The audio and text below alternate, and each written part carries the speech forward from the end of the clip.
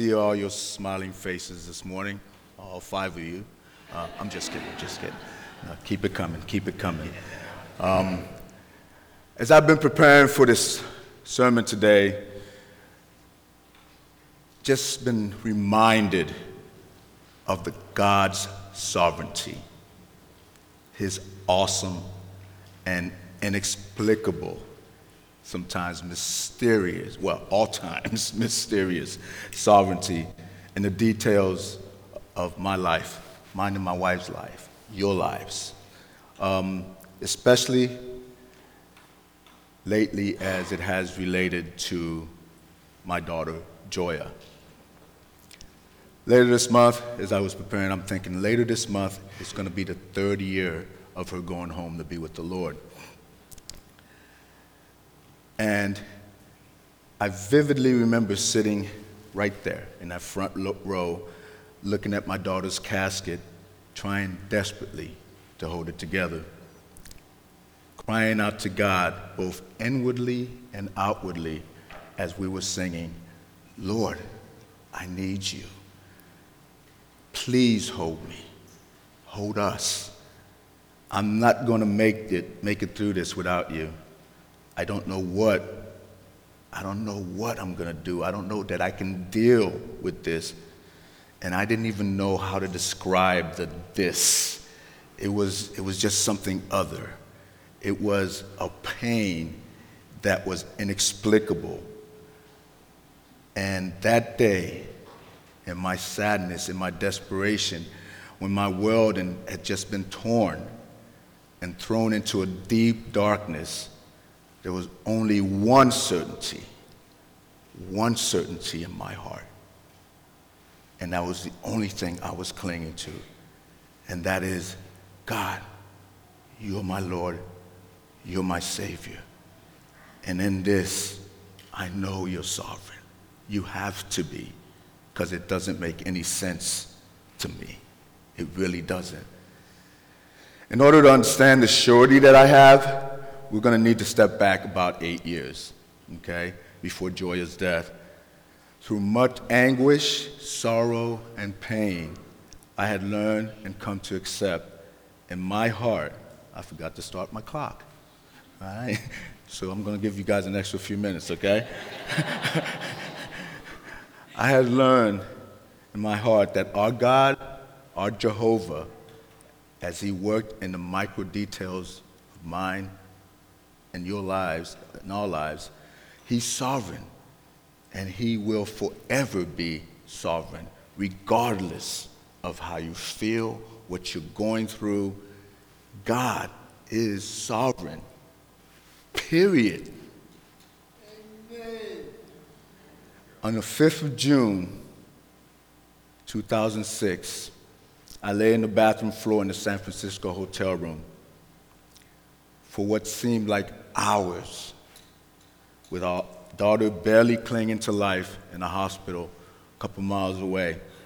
The doctors had told us that she wouldn't survive through the next day without an immediate liver transplant. And with a donor, and without a donor, I should say, she would be dead soon.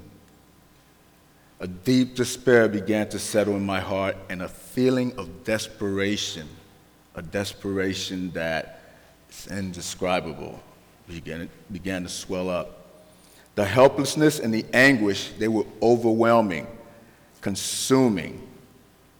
And that evening, I knew that there were many brothers and sisters, literally all over the world, who were praying for us. But I also knew that I, as a father, helpless, I needed to get before God. I needed to meet with him that evening. I needed something to happen.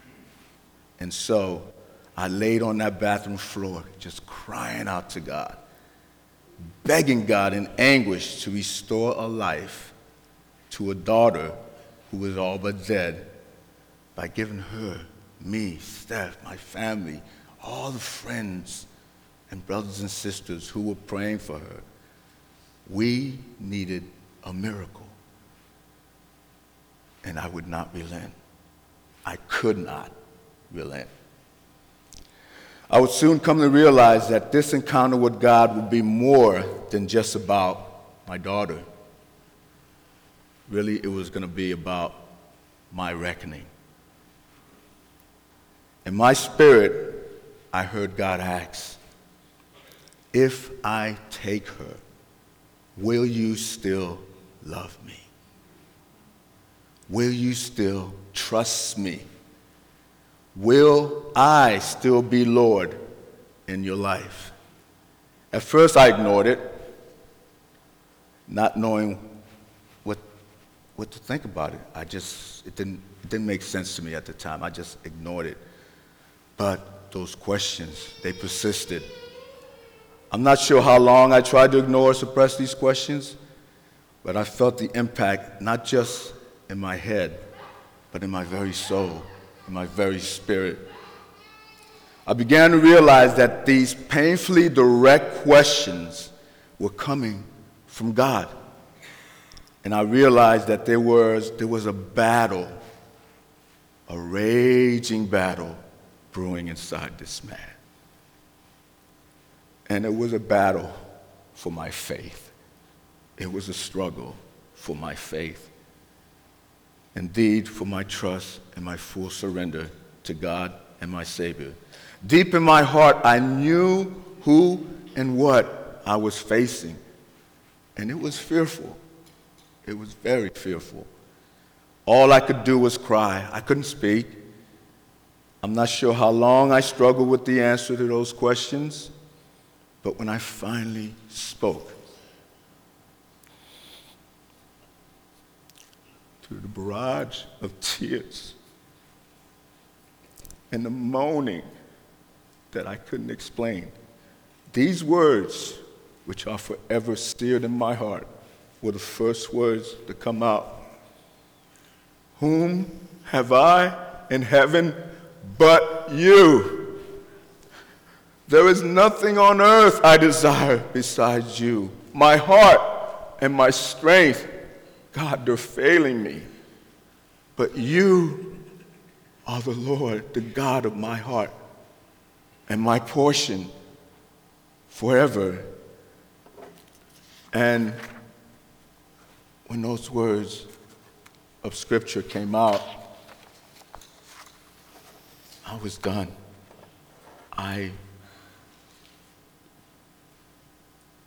It felt like I had fought through a deep darkness. And I prayed, beseeching God with my whole being to please. Again, I said, please spare her, spare us. But if you decide to take her, I will still proclaim you Lord. I will still know that you are the sovereign God. Sharing this part of my life with you, I can't help but think of the sovereignty of God in me, standing here in front of you, bringing forth the Word of God. This is an honor which I take very seriously, and so even now as I stand up here, my heart, my soul cries out, Lord, I need you. Holy Spirit, fill me and use me now for your glory and honor. Amen. And I'm really sorry, ladies, if I made you cry and ruin your mascara and your makeup. It was not my intent. It really, really wasn't. As I've been reading and studying the book of Acts, listening to all the sermons in this series, I've thought about, again, like I said, the sovereignty of God. I've thought about the Jewish Christian martyrs who gave all for the sake of the gospel and for the sake of Christ.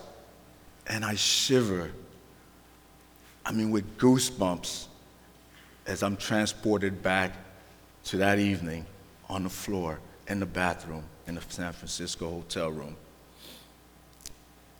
I read all of these horrendous events in Paul's life, how Christ himself told Paul how much he would have to suffer for the sake of the gospel. Yet, through it all, in it all, God was and is working his good and sovereign purpose, his sovereign will, and his will is still being done.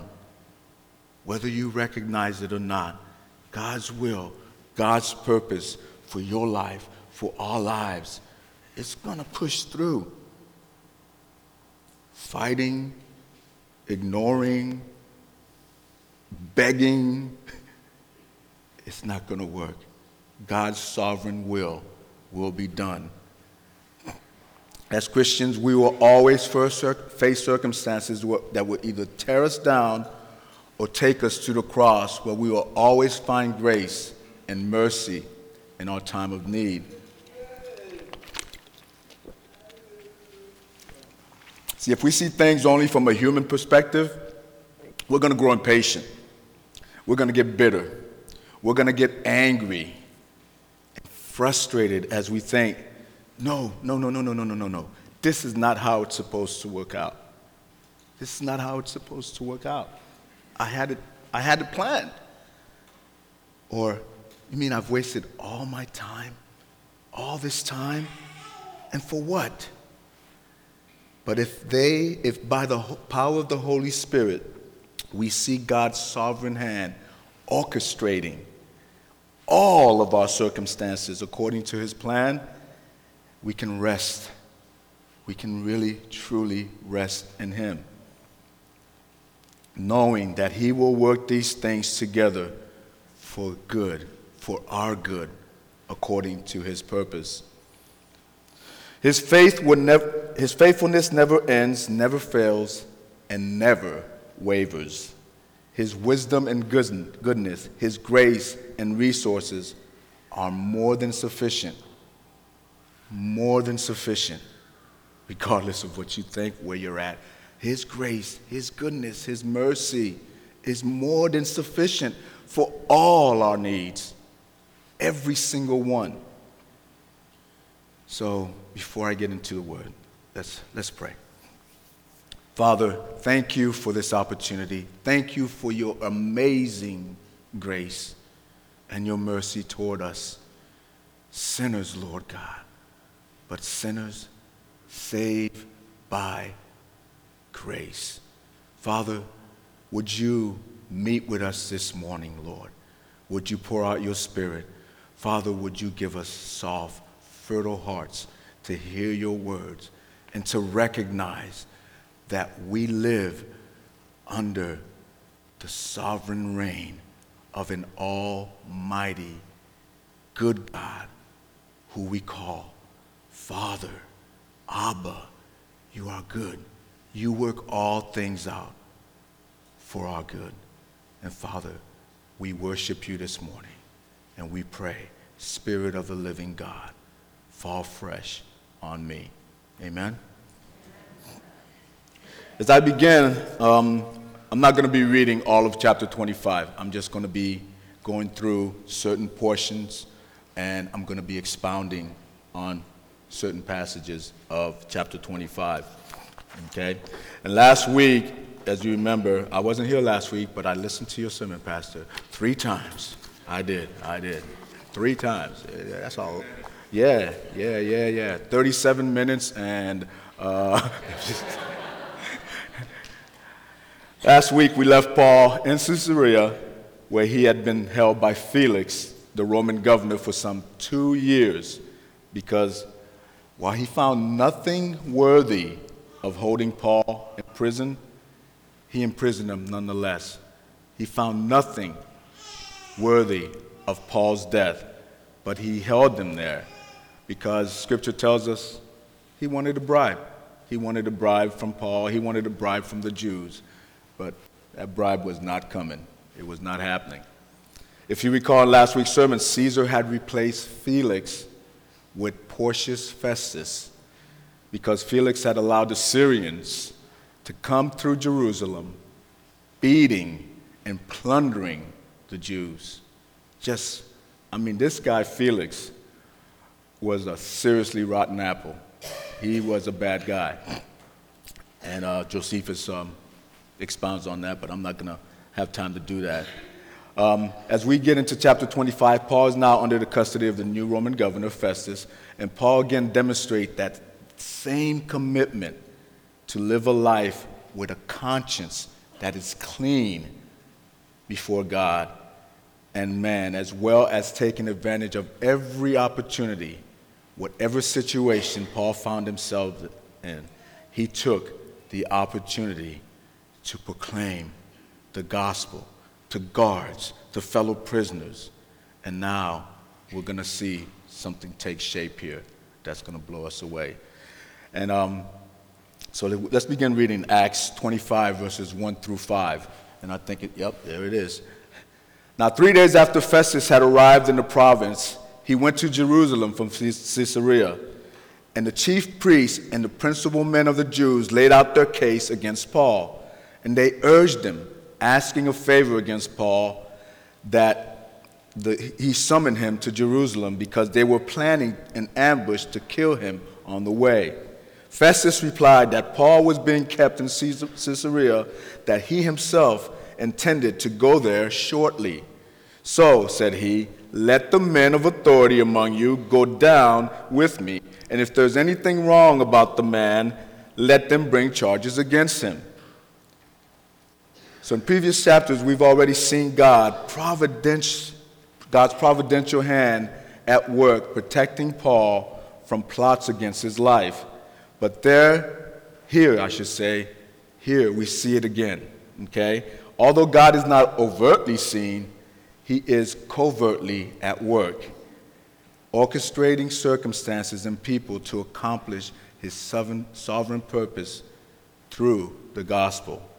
God was working all things together for good for Paul according to his purpose of being glorified through the gospel. This is the theme we're running into here.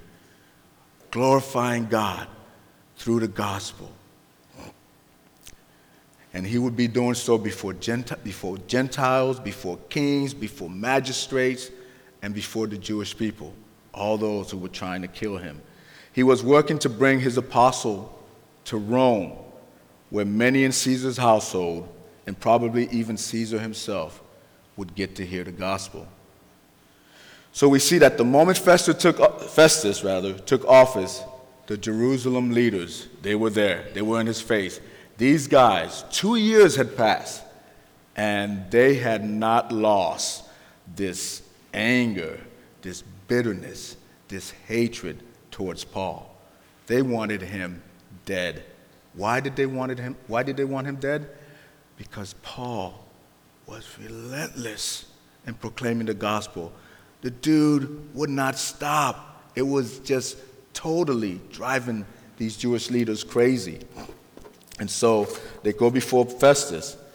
And now Festus was clueless about Judaism. Okay, Festus didn't have a clue about Jewish traditions, Jewish laws. And so, to say the least, when he arrived in Jerusalem, he had unknowingly to him, he walked into a lion's den, a hornet's nest, if you will. Okay? But we're going to soon see Festus become the true politician that he is. He's going to flip-flop very soon here. Okay? So we read in Paul's defense on verses 6 to 12. Excuse me, my mouth is drying up real quick here. After he stayed among them not more than 8 or 10 days, he went down to Caesarea. And the next day he took his seat on the tribunal and ordered Paul to be brought.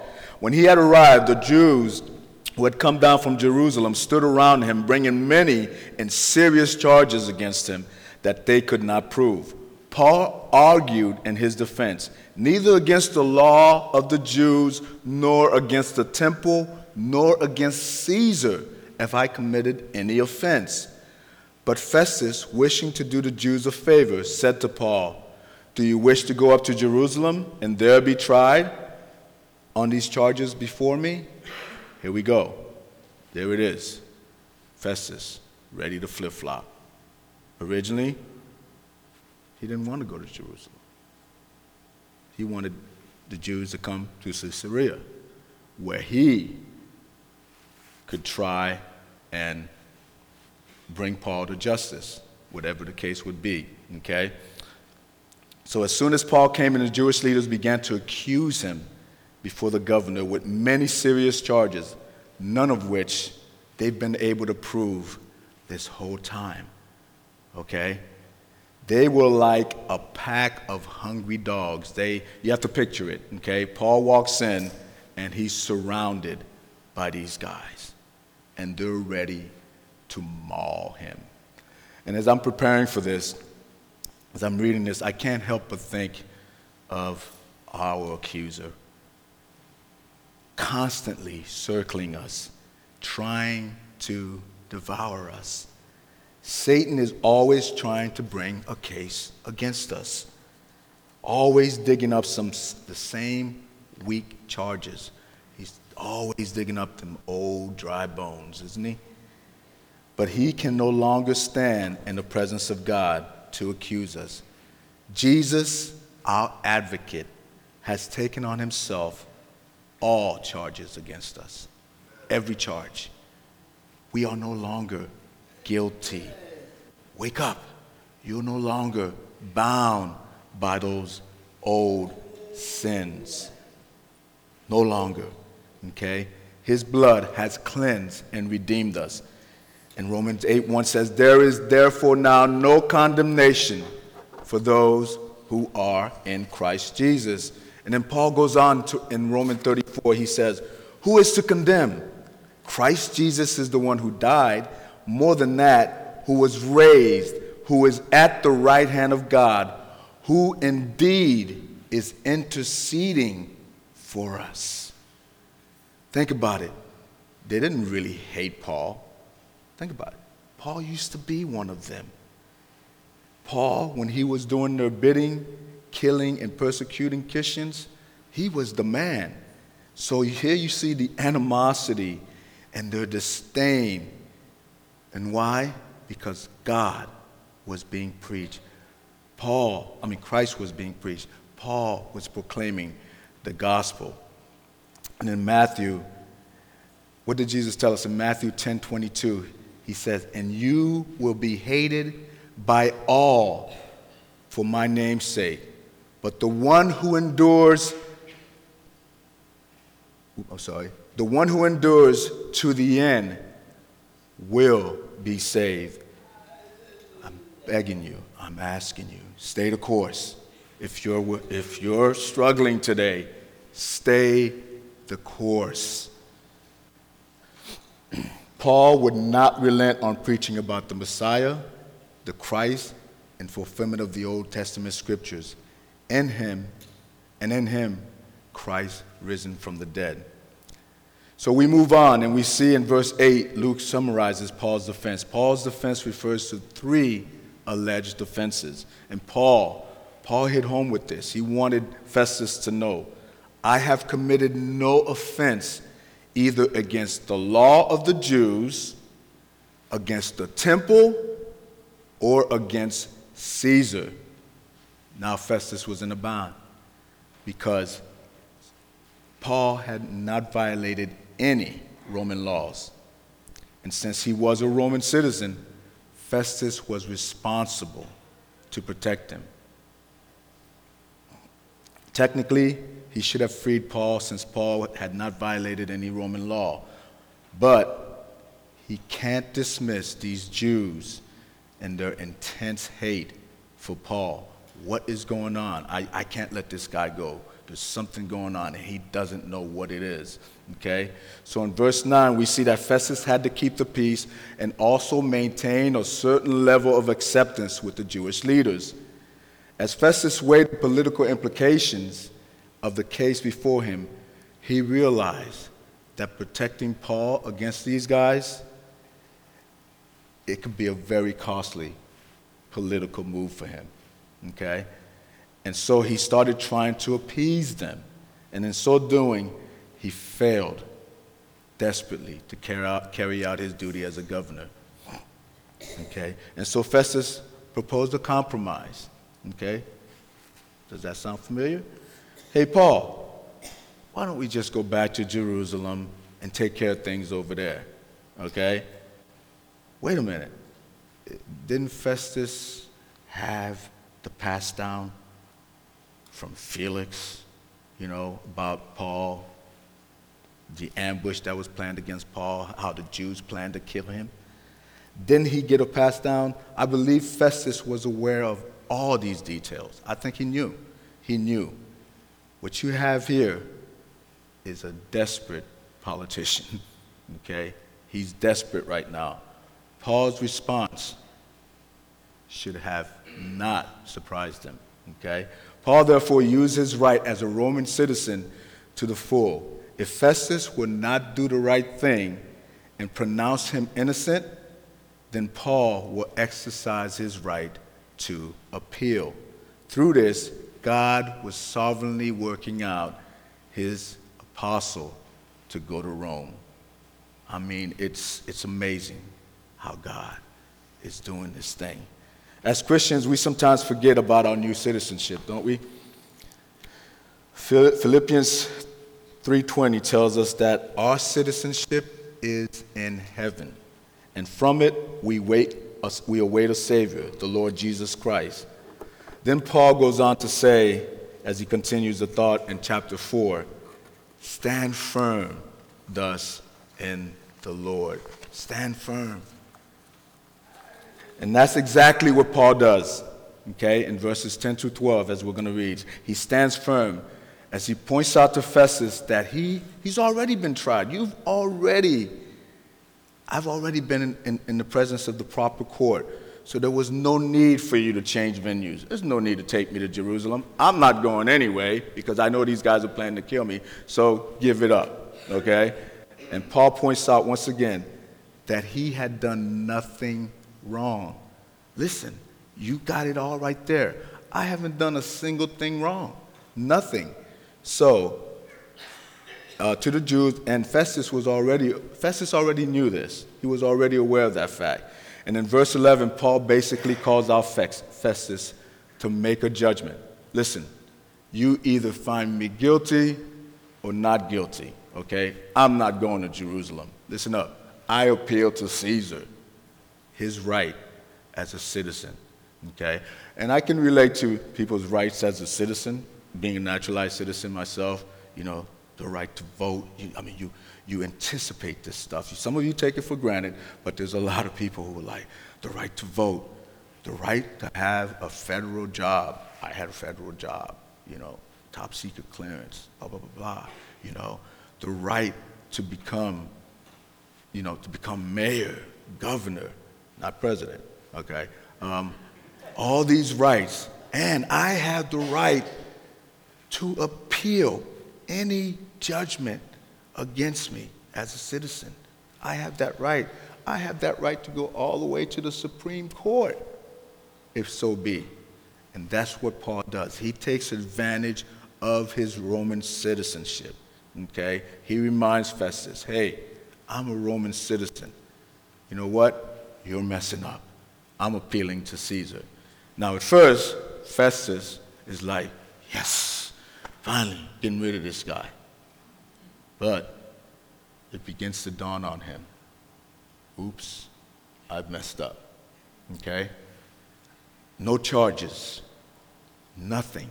He was required to send with Paul to Caesar a list of all the charges. This is why I'm sending this guy to you. You know what? He didn't have that. He didn't have a single list of charges to send to Caesar. And so he's kind of anxious now. He's like, oh, wow, what am I going to do? And at this point, so when Paul exclaims, I appeal to Caesar, I can just picture Festus. Festus turns around to his boys, better known as his council, okay? Can he do that? They're like, yeah, he can do that. He's a Roman citizen, And so the implications of Paul's appeal to Caesar, again, it hit him hard, okay? And lo and behold, we start to read in verse 13 through 22 of God's providence again, okay? And out of coincidence, here we go. Now, when some days had passed, Agrippa, the king, and Bernice arrived at Caesarea, and Festus greeted Festus. And as they stayed there many days, Festus laid Paul's case before the king, saying, "There's a man left prisoner by Felix, and when I was at Jerusalem, the chief priests and the elders of the Jews laid out their case against him, asking for a sentence of condemnation against him. I answered them that it was not the custom of the Romans to give up anyone before the accused met the accusers face to face and had opportunity to make his defense concerning the charge laid against him. So when they came together here, I made no delay, but on the next day took my seat on the tribunal and ordered the men to be brought. When the accusers stood up, they brought no charge in this case of such evils as I supposed. Rather, they had certain points of dispute with him about their own religion and about a certain Jesus, I should say, who was dead, but whom Paul asserted to be alive. Being at a loss, again, he had no clue how to investigate these questions, I asked whether he wanted to go to Jerusalem and be tried there regarding them. But when Paul had appealed to be kept in custody for the decision of the emperor, I ordered him to be held until I could send him to Caesar. Then Agrippa said to Festus, I would like to hear the man myself. Tomorrow, said he, you will hear him. Okay? Again, seemingly just a coincidence, all right? But it was one that Festus welcomed. Festus was like, yes. Somebody who knows what's going on with these Jews, okay? Several days later, Festus gets the opportunity to confer with someone that might be able to help him figure out what to write to Caesar. King Agrippa II, along with his sister Bernice, arrived to welcome Festus. Herod Agrippa II reigned over the area of northeast of Judea, in the area where we know now as Syria, along with key cities and villages in Galilee and Perea. It would have been customary for the neighboring rulers to visit a new governor to welcome him and begin building a working relationship.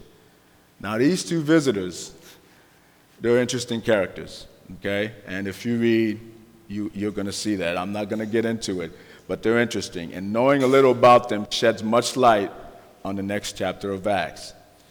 And here, my friend, where are you? Oh, I see you. I'm not going to say your name. Here, my friend, is where I begin to lay down the red carpet for you for next week, okay? Yeah, chapter 25 was really tough. I know you like chapter 26, so I'm going to lay the carpet down for you so you can kind of like usher into chapter 26 here, okay? Agrippa was the brother of Bernice and Drusilla, the wife of Felix, the previous governor. They were the children, and see the connection here, okay? See how God has been working. They were the children of King Herod Agrippa I, who had ruled over Judea in AD 37 through 44 and had put the apostle James to death. They were the great-grandchildren of King Herod the Great through his Jewish wife, Miriam. Unfortunately, and this is where the interesting part comes in, okay? These two were a little bit more than brother and sister, all right? They were messed up, okay, to say the least. Their relationship was scandalous, to say the least. Agrippa had a Roman education, and this is where it comes in, okay? This is why, stop making me laugh, Pastor. And this is why Festus was so excited, okay? Agrippa had a Roman education and a Jewish heritage and was considered an expert in Jewish affairs. So he would be an excellent person for Festus to question about Paul and what he should write to Caesar.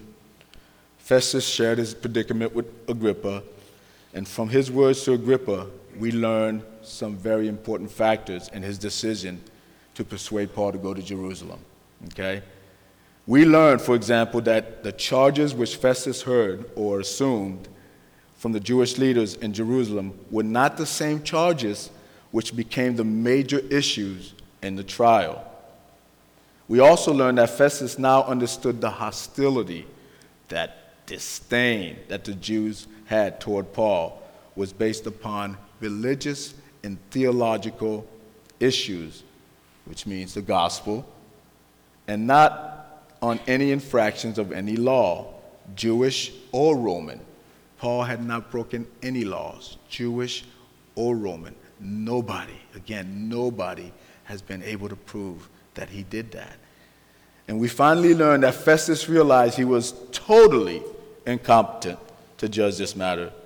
And when the help came, he was grateful. So at this point, Agrippa's like, yeah, I want to hear this dude. Because you got to remember, Agrippa's like, oh yeah, my dad, my ancestors have had dealings with this guy and his apostles. Yeah, let me hear this guy. I want to hear him. And much like his sister Drusilla had heard Paul in the previous years, Festus is excited. Maybe now he'll have something substantial to pen to Caesar. And so he sets the appointment for the next day. And so we read in 23 through 27. So on the next day, Agrippa and Bernice came with great pomp, and they entered the audience hall with the military tribunes and the prominent men of the city. Then, at the command of Festus, Paul was brought in. And Festus said, King Agrippa, and all who are present with us, you see this man about whom the whole Jewish people petitioned me, both in Jerusalem and here, shouting that he ought not to live any longer. But I found that he had done nothing deserving of death. And as he himself appealed to the emperor, I decided to go ahead and send him. But I have nothing definite to write to my Lord about him. Therefore, I have brought him before you all, and especially before you, King Agrippa, so that after we have examined him, I may have something to write. For it seems to me unreasonable in sending a prisoner not to indicate the charges against him. Smooth talker. He knows that he needed this, or he was going to be, at the very least, fired if he didn't have charges to present to Caesar. Okay? Now, as I understand the argument in chapter 25, it is to show how God sovereignly arranged opportunities and an audience for the proclamation of the gospel. This is what's building up. This is what has built up as we've read through. And now in chapter 25, this is where it's starting to surface. And we're starting to see how God has sovereignly arranged an audience for Paul to proclaim the gospel as recorded in chapter 26, my friend. The events of chapter 25 set the scene for Paul's preaching. As God's divine plan is worked out, Paul will be given the opportunity to speak in his defense, but we know that he will respond by boldly proclaiming the gospel. And again, his audience is much larger than just the governor Festus. In addition, you have Agrippa and Bernice. You have Roman military commanders and a large number of prominent people. Okay? And we see that in verse 23. This is a bigger collection of movers and shakers that Paul could even ever have imagined or could have in the time that he's had to put together.